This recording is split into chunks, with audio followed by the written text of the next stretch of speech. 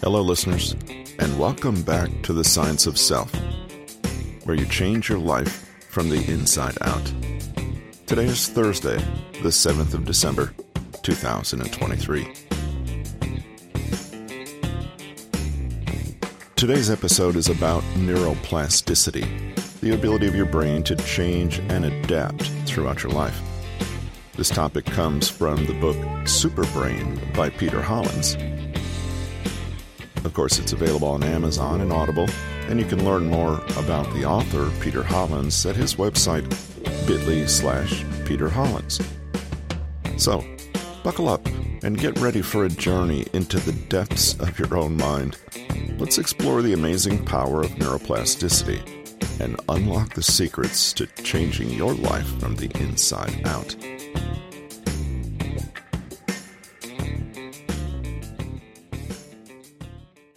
Our brain is complex.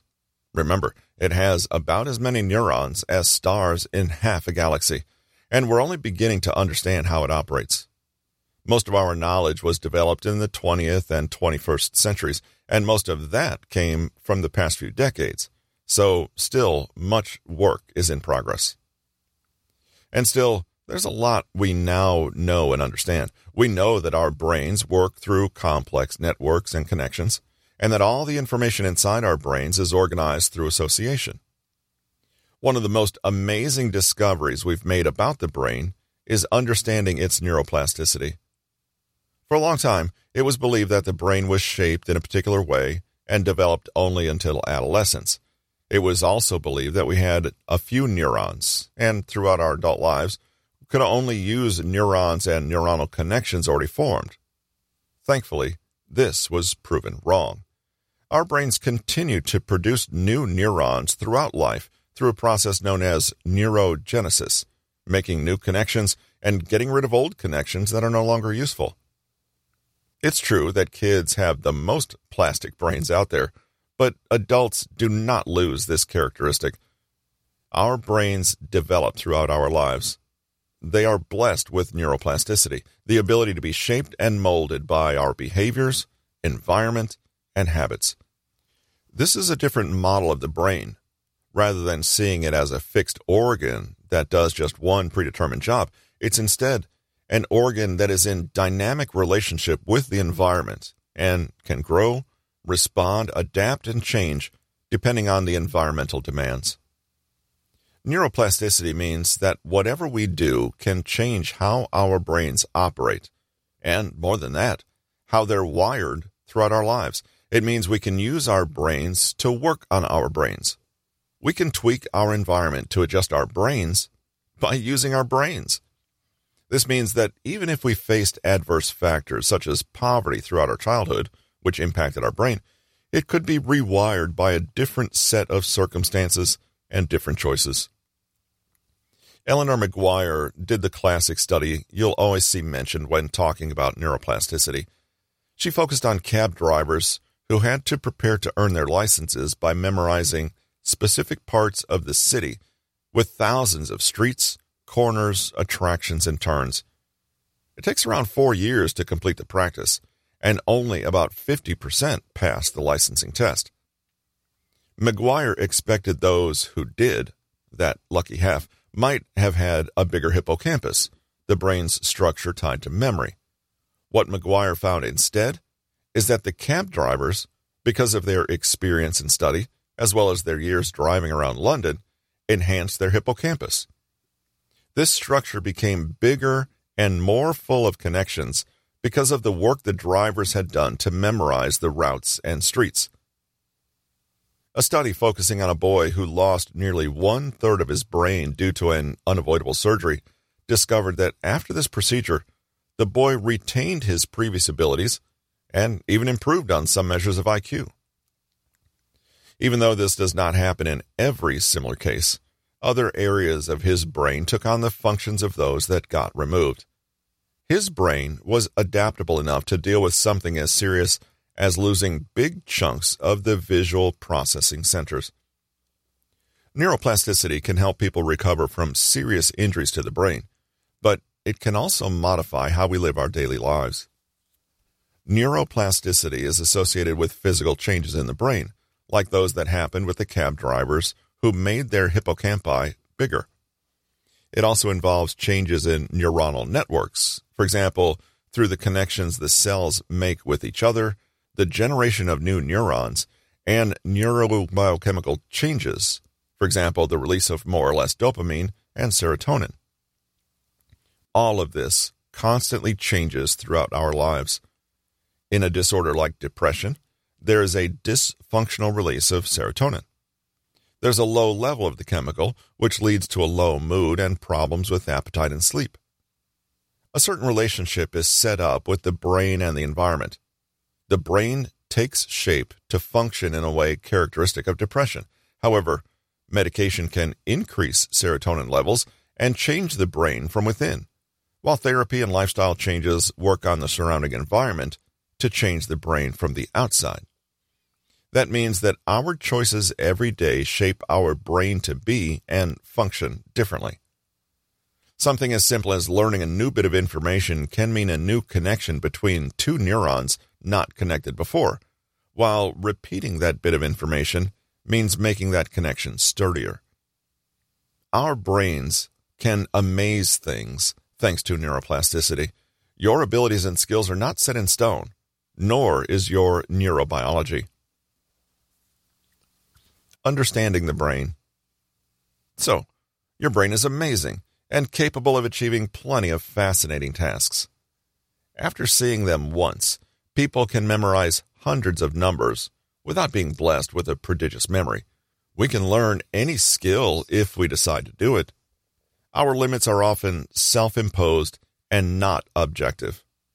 At the same time, there are better and more effective ways to learn and boost our brains. What holds us back is our belief that we can't do something and a lack of knowledge that makes us pick ineffective strategies. We need to consider how our brain works. For example, if we learn a new language by memorizing separate words, we might learn a few phrases, but we will not master this new skill. Trying to memorize a language by remembering separate words means we don't understand how our brains work and how language settles into our neural networks. Each cognitive process we have, such as learning, memory, habit formation, emotional regulation, and self-control, among many others, are tied to how our brain functions. Once we understand this, we can choose better strategies to change any habit and any aspect of our life causing us trouble. While there are objective limits, they are often very different and much less severe than we might imagine. Here's a question. If you had to prepare for a test next week, evaluating your understanding of a text, which strategy would you choose? Many people would repeatedly reread the text, underlining the most important parts and points. But these strategies have been proven ineffective. We know that our brain doesn't respond well to them. Understanding how our brains work can help us choose efficient strategies, get better results that are more lasting and less difficult to achieve because we use means that align with our neural wiring. We can reach great results thanks to consistent work to strengthen neuronal networks. We now know that strengthening one connection can weaken others, a perfect explanation for why we need new habits to replace older ones. We can change our brains and change our lives. We just need to know how. What can affect our neuroplasticity?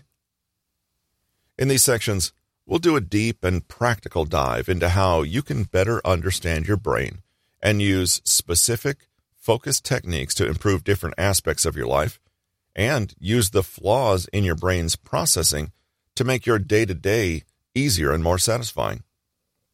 Fortunately, the brain is neuroplastic, but it's not endlessly so, and we need to know the rules for how it organizes itself to take advantage of its adaptability.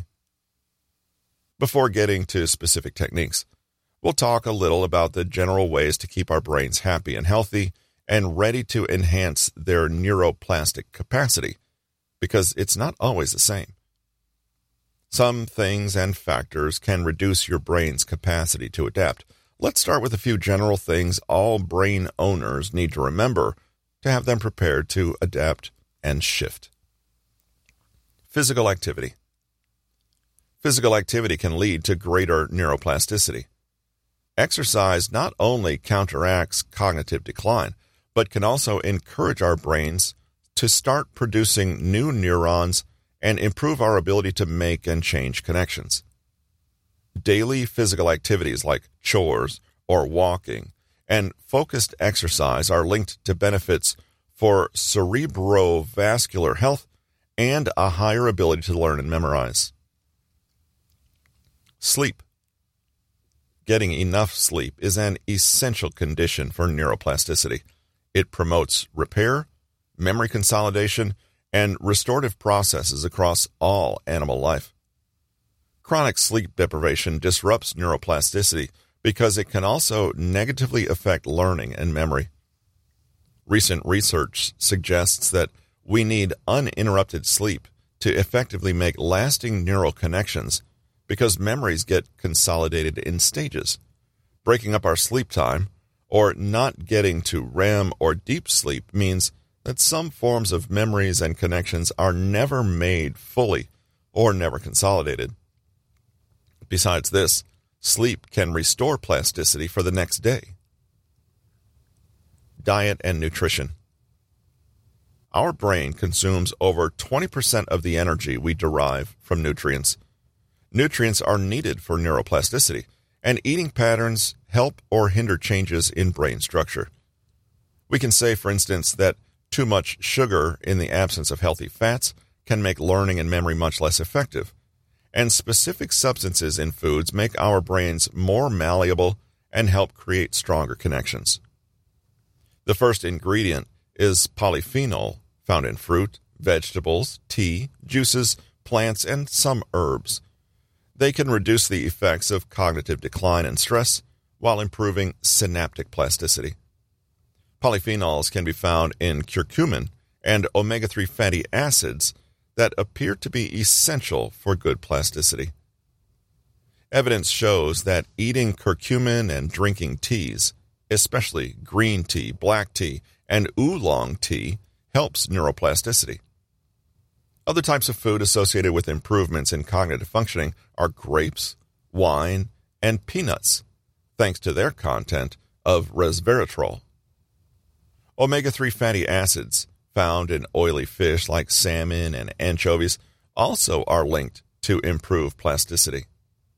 So, the foods and supplements that can help your brain become even more malleable include curcumin, green tea, black tea, oolong tea, grapes, wine, grape juice, fatty fishes like salmon, herring, anchovies, etc., omega-3 supplements, peanuts. Adding more foods that promote neuroplasticity to your diet can help make changes more successful and lasting. Give your brain the food it craves and feed it like a champion. Consistency. Traumatic events can leave a lasting impact on the brain, even if they only happen once. However, to change our neural connections, we need to be consistent and build on them every day, or almost every day. Making habits is not just a behavioral change. It leads to long-lasting changes in the dorsolateral striatum, or DLS, and this is a separate part of the brain from the one that regulates goal-driven behavior. When habits become automatic, they save a lot of energy, and our brain turns to them first. So healthier habits allow us to rewire specific structures to change our automatic patterns of responses and behaviors. Consistency allows us to engage the dorsolateral striatum rather than other parts of our brain. One important suggestion here is to put things into practice every day, even if it's just for a few minutes. If you must skip, try to skip a single time and not twice in a row, as that can disrupt your habits and cost you a significant chunk of your progress. A good example of the importance of persistence is the situation of stroke survivors, many of whom recover brain functioning. One of the key elements for recovering and developing neuroplasticity is for people to repeat the same tasks repeatedly. Reluctance and resistance. Not everything about the brain is positive. Sometimes its functioning is associated with issues, particularly as the brain tends to have processing errors. We'll discuss them more in depth in the following chapters, but it's important to note that even though our brains are made for malleability, they tend to resist change. Established patterns tend to win due to the effects of the dorsolateral striatum that can override our desire to reach specific goals. It's not a sign that something's going wrong, and we should expect lapses, especially when tired and stressed. Remember, your brain likes saving energy and is conservative in this sense, preferring established behavior patterns until they change enough to become the new routine. Stress. Chronic and intense stress can negatively impact our neuroplasticity, rewiring our brain to be more vulnerable to new stressors. It can contribute to depression and anxiety by changing the functioning of our neural networks. It's important to reduce stress, to focus on the effects of our neuroplasticity on positive aspects, and make changes for the better. Continued stress can make parts of our neurons atrophy. They start growing slowly and are less able to make successful connections, which leads to a worse memory and learning ability. Fewer neurons are produced, and synapses get disrupted. Stress is a factor that can negatively impact our neuroplasticity. Our brain is a wonderful structure, and we're only getting to know how it operates. We have different empirically proven strategies that can help us modify our neural networks to achieve our desired results, but our brain is not perfect. It often does things we wish it wouldn't do, and is prone to errors in very particular patterns. It has real limitations. By acknowledging this, we can reach better results. The next chapter will consider patterns of functioning that the brain shows and how this can be applied to specific techniques for achieving beneficial goals. What's the point? Cool. So, we know now a little more about our brains, but what's the point of that? First, this section helps us lay the groundwork for the techniques we'll be discussing later on. It introduced the most important concepts and the basic principles under which the brain works. We'll clarify how each technique connects to your brain's functioning in these sections, but the goal is also to understand why each technique works and evaluate its effects on the brain. Knowing this can help these strategies feel more grounded. The second goal of this brief introduction is to provide more information about how your brain operates. We all have brains, but we often remain woefully misinformed about how they function. This can empower us to make better choices when we can consider our control center with its limitations and preferences. We don't get to change everything about our brain and must take it into account. The third reason is to help you reconsider some of your limiting beliefs. We often feel we've reached our limits or that some skills are beyond us. We might believe that it's too late to do new things or acquire new habits. But once you consider the neuroscience behind it all, it becomes evident that you can.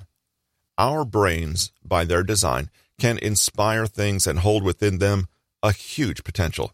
So let's look at the more practical side of things. Now that we know the basic elements of how our brain operates, let's examine evidence-based techniques based on neuroscience for better results in learning, changing your habits, reaching your full potential, and more. Takeaways. The brain is a truly amazing organ, and it lies at the very heart of what makes us human beings. To maximize our own potential, we need to learn how our brains work, why, and what we can do to support our innate capacities for maximum well-being.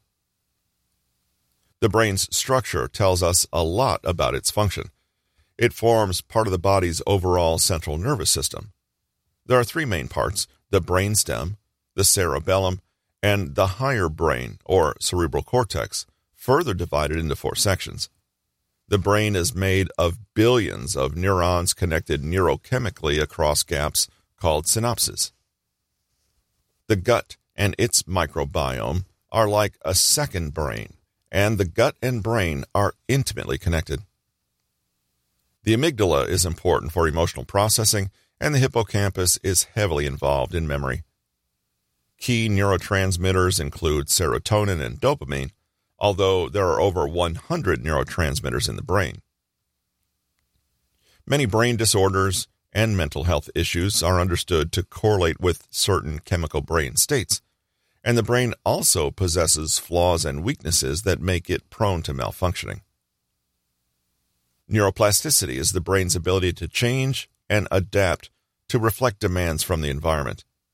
This means that neural connections can be rewired, and the brain can evolve, adapt, and change, not just in childhood, but throughout life. Many things affect neuroplasticity, such as stress, physical activity, sleep, illness, diet, and other lifestyle factors. If we understand how to work with our brain's innate capacity to change itself, we can use specially designed techniques to maximize on our potential.